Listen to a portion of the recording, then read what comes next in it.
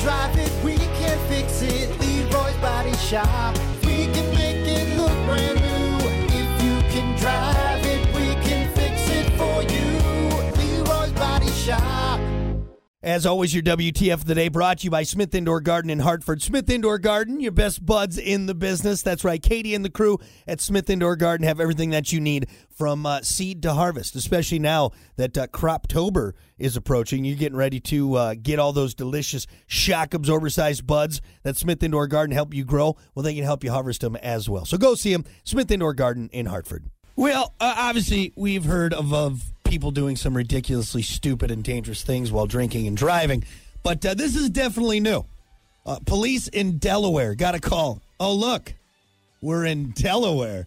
Anyway, they got a call 911 last Thursday evening where witnesses reported seeing a man who had driven his car into the ocean. You kidding me? No, Robot Hunter, I am not kidding you. That actually happened. It happened on Navy Beach at Cape Henlopen, and witnesses quickly ran into the water and helped him out of his vehicle and onto the shore. The driver was a 48-year-old man named Donald Quill Jr. He was arrested for a DUI and was hit with additional traffic violations since, driving on the beach is not allowed as opposed to on the road. All right. Obviously, I don't want to make light of drinking and driving. Don't drink and drive. Take an Uber. Take a horse and buggy, which, by the way, I'll tell you a little horse and buggy story later on. Yes, I have a horse and buggy story of my own. Do literally that. Walk. That hitchhike. We don't care. Don't drink and drive.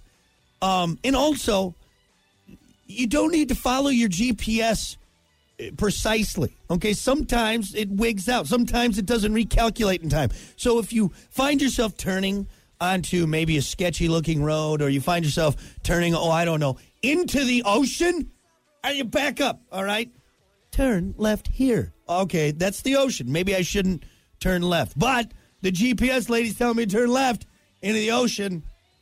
And after this past week of doing a bunch of driving and reading stories like this, whether drunk or not, the deep-seated hate I have for other drivers just gets stronger and stronger. There are so many people that need to have their license revoked forever, for life. And you know what? You listen right now. You may be one of those people, and that's fine. Look, I still love you, but don't get behind the wheel of a car because you can't handle it. Especially this guy, Donald, who drove into the ocean.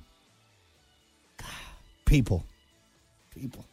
Simple thing. You use your blinkers, you go the speed limit, you follow the road signs, and don't drive into the ocean. All right, there you go. That is your 8 a.m. WTF of the day, brought to you by Smith Indoor Garden in Hartford. We'll be back.